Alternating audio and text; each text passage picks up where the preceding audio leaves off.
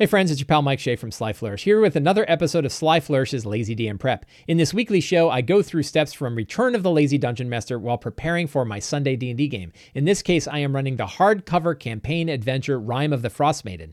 This show, like all of the work of Sly Flourish, is brought to you by the patrons of Sly Flourish. If you want to help me out with shows like this, you can do so by joining the Sly Flourish Patreon at patreon.com/Sly Flourish. To the patrons of Sly Flourish, thank you very much for all your help. So right up front, I want to offer my current top tips for running Rime of the Frostmaiden. If you get nothing else from this video, I'd like to at least offer up my thoughts about how to make the most of this adventure. And really what I'm talking about are tips for chapters 1 and 2, because I haven't yet run chapters 3, 4, 5, 6, and 7, or however many chapters there are. But I'm leading into those, right? I've read them, certainly. I have ideas about where I'm going, but mostly I want to talk about what you can do with chapters 1 and 2, because they're great big chapters with lots of things going on. And in my opinion, take a lot of work to turn into a really good, fun, solid adventure. So number one is reinforce during your session 0, which you should run. During your session 0 of this campaign, you want to make sure that before they've built their characters, that you reinforce the motivation for the characters to help the people of Ten Towns survive the endless night. This is a very strong motivation that will carry you through chapter 1 and a little bit into chapter 2. But mostly it's not about ending the endless night. It's about helping the people of Ten Towns survive, because all of the various jobs that you're doing in Ten Towns are intended to help the people of Ten Towns.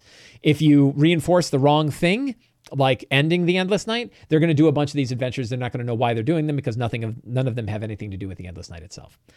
That's number one tip. Number 2 is start in Bryn Shander. Bryn Shander's adventure, which is known as Foaming Mugs, is a great first level adventure. And Bryn Shander as a starting city works really well. The book offers up that if you don't want to choose one of the 10 towns, you should instead choose Bryn Shander. I think they should have been harder about that and started you in Bryn Shander. The reason why is that 8 out of the 10 or 12 quests that exist in the first chapter are deadly to first level characters. But the Bryn Shander quest is one that they can survive and then get to level 2. And once they're level 2, level 3, the rest of the quests are pretty manageable.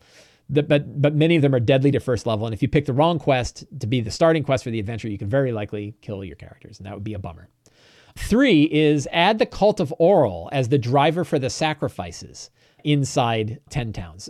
All of the 10 towns are conducting sacrifices to Oral. It never sat well with me that the speakers of 10 towns would be the ones behind those sacrifices, because why the hell would I want to help them if they're murdering their own citizens, right? Now, not in all cases are the sacrifices or killing anybody. Sometimes it's sacrificing beer. Sometimes it's sacrificing heat. But there's at least a few towns where they're actually killing people. Why would you want to help them at all if they're willing to let their own citizens die? But if instead you put this driver of a cult of Oral, I refer to them as the children of Oral, a group of Oral worshippers who have convinced the people of Ten Towns that they need to do this, and they are a villain, that can work really well. It's a good way to have that villain, and I like it. I like it a lot. The other thing is chapter 1 is enormous, way too big, and way too many quests. There's like 13 possible quests in chapter 1. What I recommend instead is that you pick 6 quests that you like and focus on those quests. Only reveal those quests. And the minute the character, put 3 out at a time, and the minute they don't pick one of those quests twice, it's removed from the list. And then they will basically finish 4 quests, at which point they will be 3rd level or 4th level. They will have reached 4th level and then go into chapter 2. Otherwise, you're going to spend forever in chapter 1. I spent forever in chapter 1. I spent months and months, 20 sessions I spent in chapter 1 alone.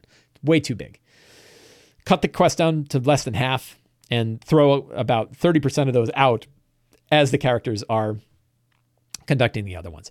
I made a list of the ones that I have run, that I enjoyed, that I might recommend, which is Foaming Mugs, The White Moose, A Beautiful Mind, The Mead Must Flow, The Unseen, and Toil and Trouble, right? And even of those, it's like, I don't even know which of those 2 I wouldn't want to run. They're great quests. There's just too many of them. And it's too many quests. So focus on the quests that they're going to run. And then lastly, and this is really what I've been discovering while running chapter 2, is that where chapter 1 had too many quests, too many things to do, given the level range of the characters and the amount of time you're supposed to spend there, chapter 2 has a bunch of locations that serve no purpose.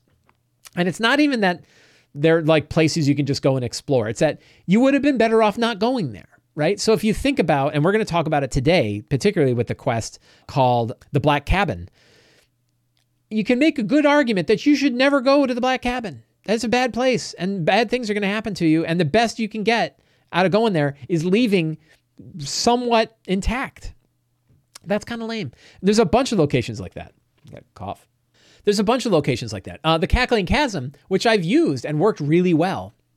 It worked really well as I used it. On its own, it's a hole full of gnolls. Right? It's a big place and you go and you fight a bunch of gnolls. You don't really get any interesting treasure. You don't really learn anything that propels the story. The characters don't sort of gain anything. It's like you go there and it's like you probably would have been better off just leaving those gnolls be, right? There isn't really anything to do. There's not anything to gain. And a lot of the locations are like that in chapter 2. So my recommendation for this is that in order to get this chapter, in my opinion, to work well, we need to add those motivations. And an example was in the game that I've been running, I had family members of one of the characters had been turned into mind flayers in the Id Ascendant. So now we got a strong hook for the Id Ascendant. And the engine from the Id Ascendant, a thing called the Heart of the Id Ascendant, was stolen by the gnolls in the Cackling Chasm. So now you have a reason to go and fight the gnolls and get the thing and bring it back. Now there's a quest, right? The book doesn't have one. It doesn't offer one. It doesn't even tell you need one. I think you do. And I added it and it worked a lot better, right? I also added connections to the Cackling Chasm, in which the reason why they're starving to death is because they had thrown a gnoll runt named Teklili out. And Teklili became super powerful when he drank some weird ass blood down in the caves of hunger. And then he came back and said, I'm going to make all you bastards starve to death, right? I'm going to trap you in there. If you try to come out, I'm going to murder you. And I'm going to leave the rest of you in there to eat each other because that's what you deserve, you bastards, right? Far cooler motivation, in my opinion. Really neat stuff. Introduces Teklili, who they're going to face later. Lots of hooks. The reality is with this adventure, we have to do a lot of that. It's something that disappoints me about the adventure. There is a lot of work that we have to do, in my opinion, a lot of work that I am doing to wrangle this into an adventure that I'm enjoying with my group more than I would like, given the fact that I paid $50. Those are my tips. Those are my top tips for the game. But today, specifically, we're going to talk about one quest, which is the Black Cabin. I had expected to run the Black Cabin last week. I did not. Instead, my strong start ended up creating an entire other adventure on its own. So in the last adventure, we'll go to our old session notes here, and we'll go to the bottom of the list, and we'll go to the Sunday Frostmaiden. That was August. This was a week ago. In my strong start, Gygaz Greenhood, a caller for an assassin named Shakar Ballard, was going to face the characters in Bryn Shander and tell them, you either need to come with me to Candle, the character Candle, who they're hunting. You either need to come with us when we say, or we're going to murder your family and everybody else. I thought it would be kind of a throwaway scene, and then they would go and they would travel to the Black Cabin and all kinds of stuff would happen. Instead, they said, no, this is our chance. We're going to hunt down Shakar Ballard, find him, and face him. And they did so by using detect thoughts on Gygaz Greenhood, and he failed. And they learned through his mind where Shakar Ballard was hiding. And then they got together and they said, we need to hit him. They found out that Shakar Ballard is building a mercenary army in order to go attack the Bryn Shander Community Center, which was the house of the Triad. So the whole adventure was them going to this ramshackle house, breaking in, sneaking past the mercenaries that he'd hired, getting into the basement where Shakar Ballard is, and finding him and facing him and killing him. And they did so. And it was a really big, strong fight. I had to improvise a lot. I had to improvise all of Shakar Ballard. I had no stat block in mind for him. So I ended up creating I took a pre-stat block and an assassin stat block, mashed them together, and added some things like I gave him improved invisibility. I gave him a lot of stuff. And he was really dangerous, right? He was really dangerous, really scary. But they pinned him down and they killed him. And it worked really well. The one thing I wish I had done is I made his spirit guardians the whole basement so that there was nowhere in the basement they could hide from spirit guardians. That was kind of lame. It would have been better if it was only those who are adjacent to him or nearby him, and then he could move around and put people in the aura. Would have been better. Instead, I kind of chickened out and I was like, I don't want to have to deal with positioning, so I'm going to just make it fill out the whole area. That was kind of something I shouldn't have done. But overall, people were happy. They cut off this one line. Shakar Ballard is dead. I no longer have to worry about the assassins of Shakar Ballard. They saved their family, and that was great. But it took a whole session, which means we got an entire session that didn't have anything to do with the session that I had prepped, which was the Black Cabin. So today we are going to be doing the Black Cabin. So I am going to go to my session notes. Once again, I am using Notion to do my campaign planning. I love Notion if you want to learn more. Those of you in Twitch, can learn more by following the link I just added. And those of you watching at home or listening can find in my show notes how to use Notion for your campaign building. It's really cool. So I'm going to generate a new session notes.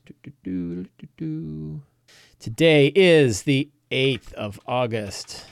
All right, so let's take a quick look through the characters. We have Ilda. Ilda is a half-elf, half-Goliath whose father is now a member of the Black Swords. He has always been a member of the Black Swords, but it's just a thing that came out. The Black Swords are knights who are involved with the elder evil Thrune. But her father also worked with the Cult of Oral a bit. Her mother and father were both members of the Cult of Oral, all kinds of things. So she's got lots of interesting backstory going on. That's a whole other thread that's going to take this campaign in a totally different direction. We have Shadowhawk. Shadowhawk is also being hunted by assassins, known as the Knight's Kiss. These are assassins sent by House Zalaran who want to now capture him because of his crazy Mind Flayer ways. He has a Mind Flayer symbiote in his head that lets him drain people's lives with ethereal tentacles that come out of his mouth. He's a scary dude. We have Auken Dawncaller. Dawncaller is a Goliath of the Wormdune Crag. He has seen a vision of something under the ice. We have Gor Wan Alcazar. Gor Wan Alcazar runs the Wan Alcazar Trading Company and is trying to constantly build up that empire. We have Perrin Fat Rabbit. Perrin is a halfling who had been captured by Mind Flayers but got away before being modified, but has always been worried about conspiracy theories. And many of his conspiracy theories are turning out to be true. And then we have Candle in the Dark. Candle had been hunted by the assassin Shakar Ballard, and the Xanathar no longer has to worry about that because they hunted down the assassin and got rid of him. So now Candle's main motivation is to just help with the rest of the group. So that's really interesting. So it's interesting how things are going. So those are the characters. So what would be our strong start today? So they're going to start in Bryn Shander. And if we think about like the fronts of this campaign, the main fronts that exist right now are Zardarok Sunblight, the dwarf who's making a huge war machine. He's a Duergar dwarf making a huge war machine to destroy 10 towns. Something like that could occur, but I don't know what kind of grim portent the characters might get. They could have a dream about the war machine, so maybe that's somebody dreams about the war machine. That could be a strong start, that they're resting for the night, and during that rest, they have an image of a huge shadow overtaking 10 towns and destroying it. That could be something that happens. We could actually have other dreams that sort of portend a few different things. Another dream, if we want to like hit all three of the main drivers, dream of the sarcophagus of Thrune down in Yethrin. And maybe that's a shared dream between both Ilda and Auken. Could both share that dream. And then a third dream is of the Frostmaiden. And what is the frost, a dream of a frozen 10 towns and of the Frostmaiden. And maybe that's like the cover, right? Maybe these dreams are pictures. We can actually tie to pictures for this. So if we can using images is always great, right? So this one, for example, is an image we can use for the dream, the war machine, right? Is it giving away? I don't know, maybe. The other one is we can view the cover, right? That is the frozen 10 towns and the Frostmaiden.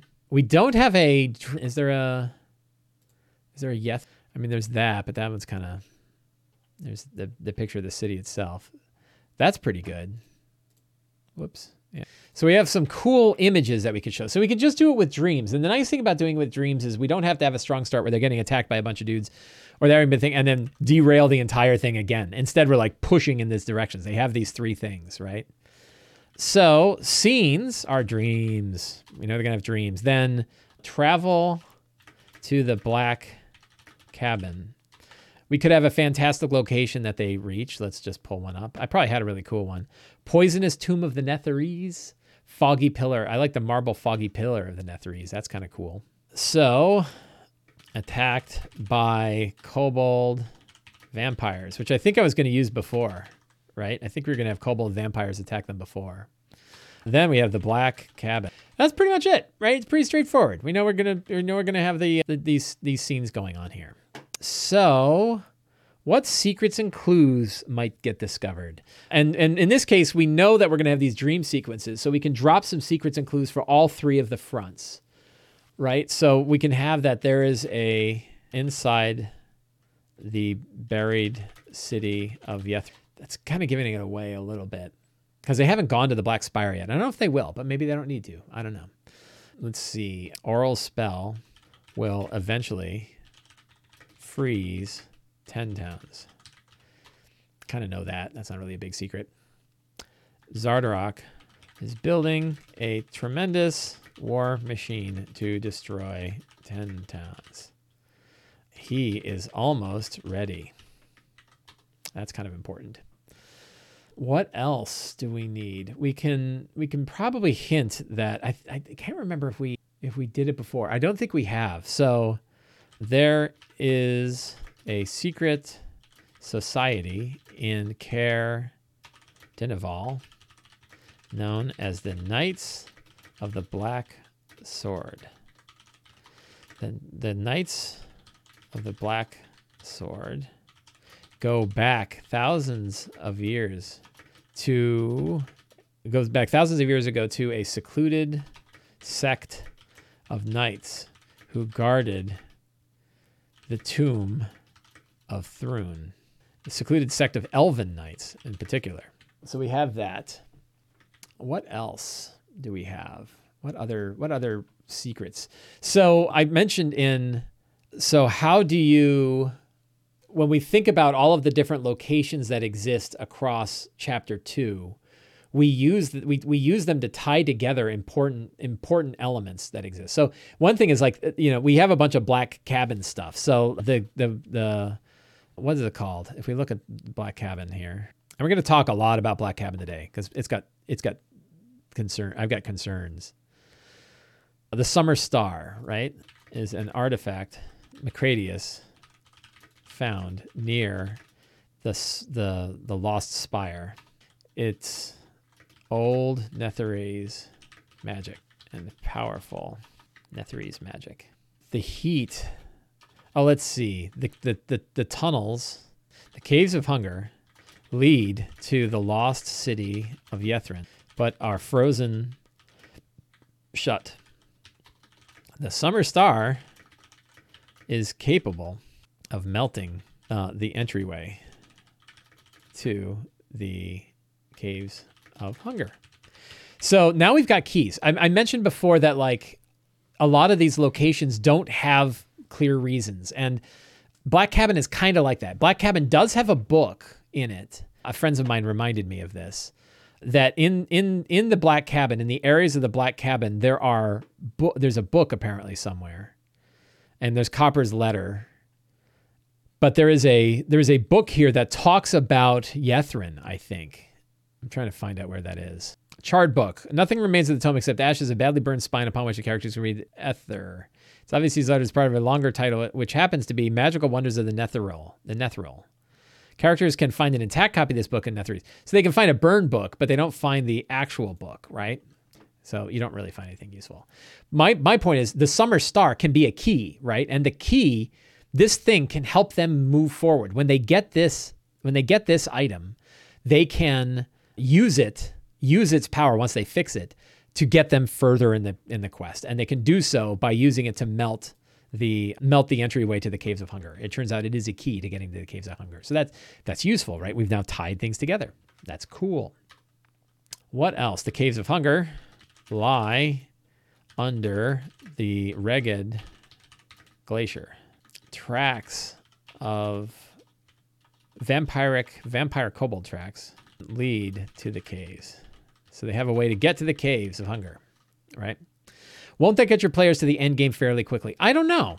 I mean, there's still plenty to do, right? And you always have that Zardarok, you throw in the Sunblight stuff. So, one of my thoughts about how to run the Sunblight chapter is instead of the way it plays out is the characters are supposed to head to Sunblight, and when they get there, they see the dragon flying over towards 10 Towns, right?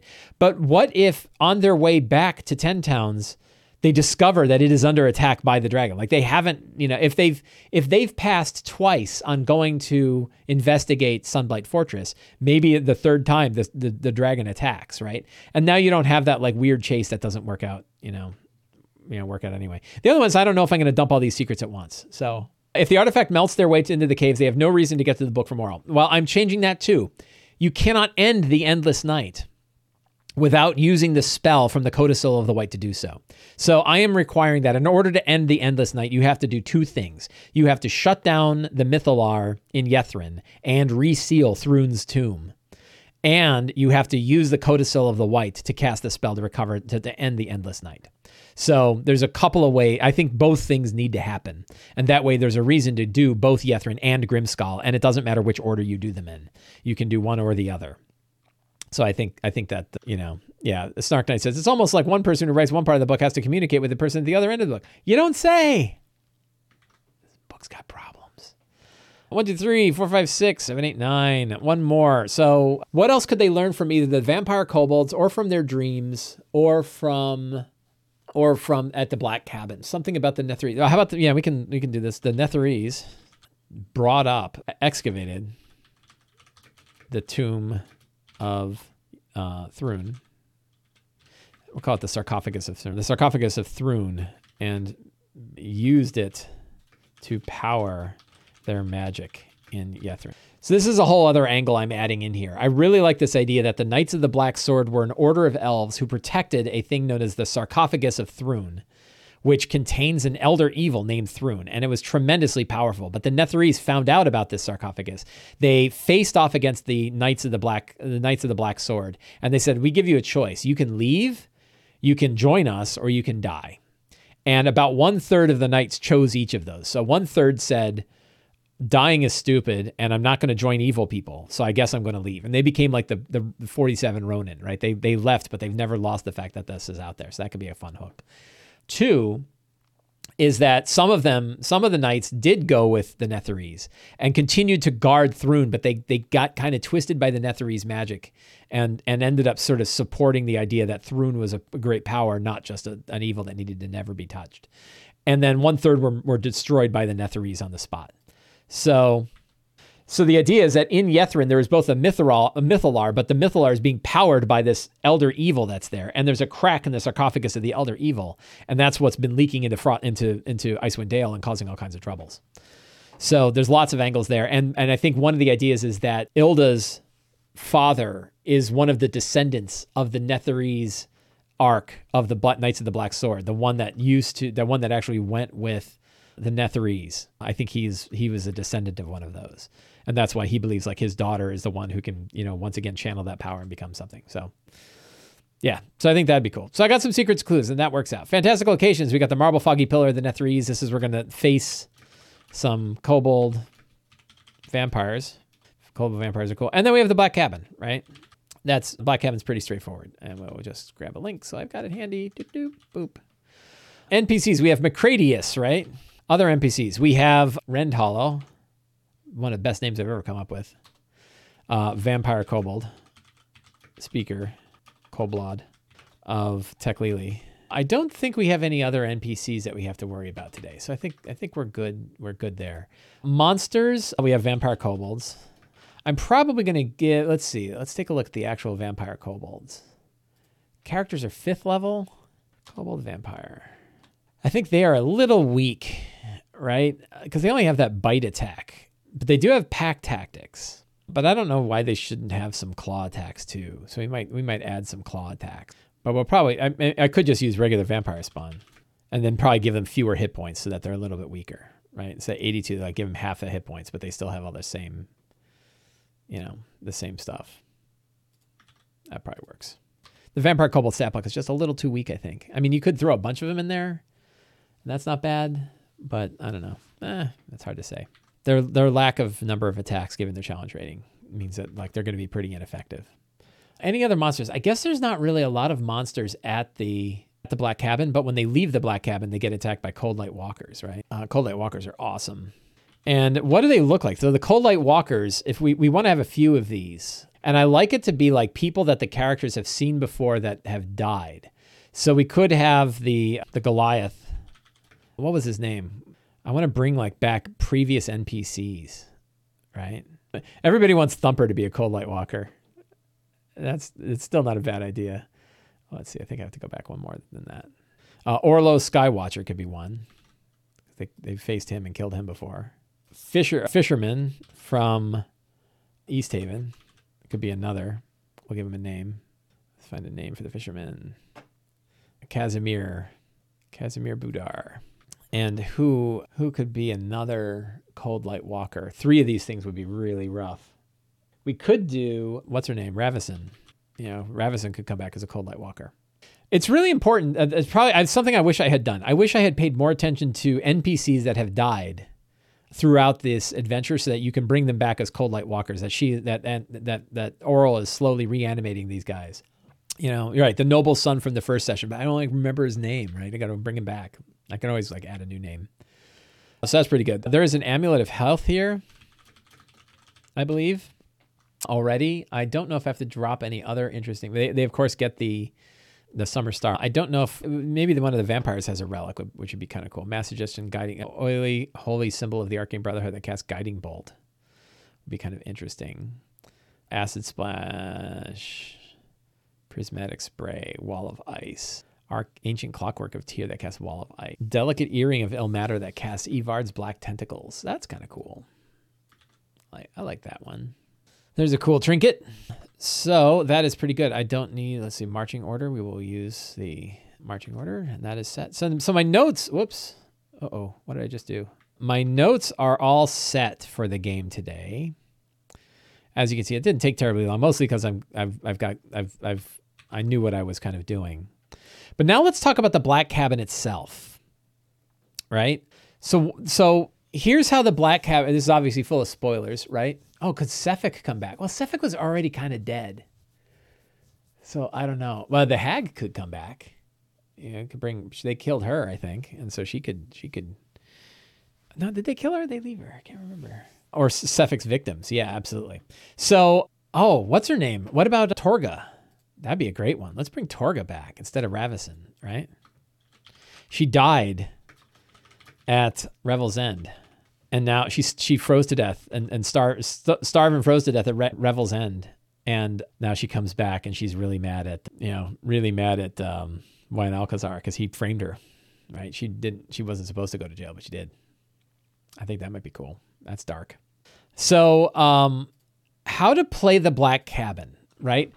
The way the Black Cabin plays out is that the characters go in, they see that there is this shiny device upon the floor. Somebody goes over, and anybody that's nearby, anybody that's there or nearby gets hit with a blast from this thing that is tremendously, tremendously dangerous. Does 90 points of damage, DC 17 con save, 90 points of damage. If it drops you to 0, you die, right? You are disintegrated. And how you play this out, some characters, like how your players are going to react to this is really important, right? How your players are going to react is important, and how you run this part of it. I wish it helped, like many things, I wish it helped out more. And the example is, if you're going to have players who get very disenfranchised by the idea that they fail a single saving throw and they're instantly disintegrated, you probably don't want to hang on to that too much, right? You probably don't want to make them feel like, they're gone, right? If you have players who get excited by things like that happening, then you can hang on to it. And it's tricky. And you might have some players that are in it. You might have some players that aren't into it. So you have to kind of play it by ear. And I think the way to kind of play that one out is, how soon do you make it clear that the dead people are still around and that they have transferred over to the Border Ethereal and they're still there? And that's how you meet Macradius, who's in the Border Ethereal, and he's kind of helping you out. And then you can kind of have one group describe to the other group how they have to do things, but they have to do it through one word sort of things and weird skill checks and stuff. They can't communicate, but the players know what's going on.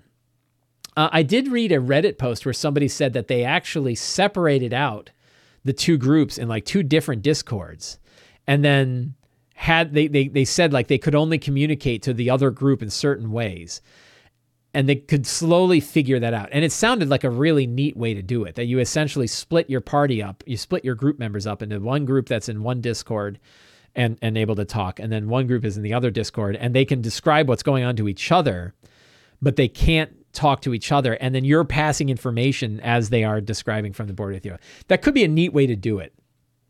But I've heard other groups who say, like, when half the group is suddenly disintegrated by this thing, the most logical thing for the other group to do is GTFO, is to just leave, right? And not stick around and not ever touch that thing again so they don't get disintegrated, right? You want to make sure that you give them the option so they understand what's happening, they understand how to deal with it. Because it's really easy for this whole adventure or this whole like quest here to go in a direction that's just not fun. No one's excited about it, right? It can be really hard. So I think I'm probably not going to do the crazy split the group up into two things. I think what I'm going to do is have them disintegrated and then pretty much jump right to the ones that are disintegrated. Maybe let it sit for a little bit. And as soon as I feel like there's any kind of like, this sucks feeling, I'm going to jump to the border ethereal. And then essentially we have two scenes on either side, one with the group that's still alive, one with the group that's in the border ethereal. I think that will work out, but it's something that we have to be careful about. I think I got to be careful about this one because that instant kill kind of thing is not, can go wrong, right? It turns out killing characters with a single saving throw can go bad sometimes. And I wish this quest offered a little bit more guidance on like how to do it. Because what you're dealing with is people. This one, is a big one. It's sort of like the Tomb of Annihilation, right? This one is really dealing with the feelings of the players. This is about the feelings of the players more so than like the things that are going on in the adventure. Because you're killing characters, right? You're killing characters that they love and adore and have been with. And if like Ilda gets disintegrated instantly, that's sad, right? Like all these storylines, right? Candles, like, hey, I saved my family from, I'm disintegrated, right? Yikes. So it deals with player psychology. And that means we've got to deal with player psychology. And we have to think to ourselves, how do the players feel now? And then what do we do to get that? And I think like the big thing we have in our corner is you can immediately jump to the border ethereal and describe that they're not dead yet, right? And that Macratus is there. And they might still think, I don't know how the hell I'm ever going to get back again. And I think this is one where you're going to want to dump secrets too, right? Like, I think we might need to add another secret, which is like, make it clear that the Summer Star, where's my Summer Star stuff, right? The Summer Star can transfer people in and out of the border ethereal, right? So give them the idea, right? The Summer Star possesses... the Summer Star's charge only works once per day. I think that, you want to sort of dump these things in front of players so that they don't feel like there's nothing here to do. Because there is stuff to do, right? Repairing the Summer Star is something that you definitely get to do. So it's a tricky quest. Now the good news is we can tie our hooks in. We know how we can run it. I've not run it yet. Right? I'm thinking about it. I've got both my groups are heading to it. My Wednesday group is heading there on Wednesday, this coming Wednesday, and my Sunday group is heading to it today. So I'm going to be dealing with it, and I will see how two different groups react to it. So I'll be able to offer some recommendations on how it goes. But I can tell that this is one very much like the traps in Tomb of Annihilation. You want to know how your players feel about it before you start like disintegrating their characters. Right? It's good job. That's not fun. So we will see. I think that will be it for today. We have, all of my notes are ready because I was already kind of reading about this quest last week. I feel more prepared than the typical. I've got my notes. I feel confident. I'm excited for where the game is going to go. I'm excited to see what things happen. So I think we'll end the show there. So I want to thank everybody for coming today. Always appreciate the opportunity to sit with you guys and prep my game and talk about it. And hopefully you find the information useful and entertaining. If you do, you can help me out 4 different ways. 1, you can subscribe to the Sly Flourish newsletter.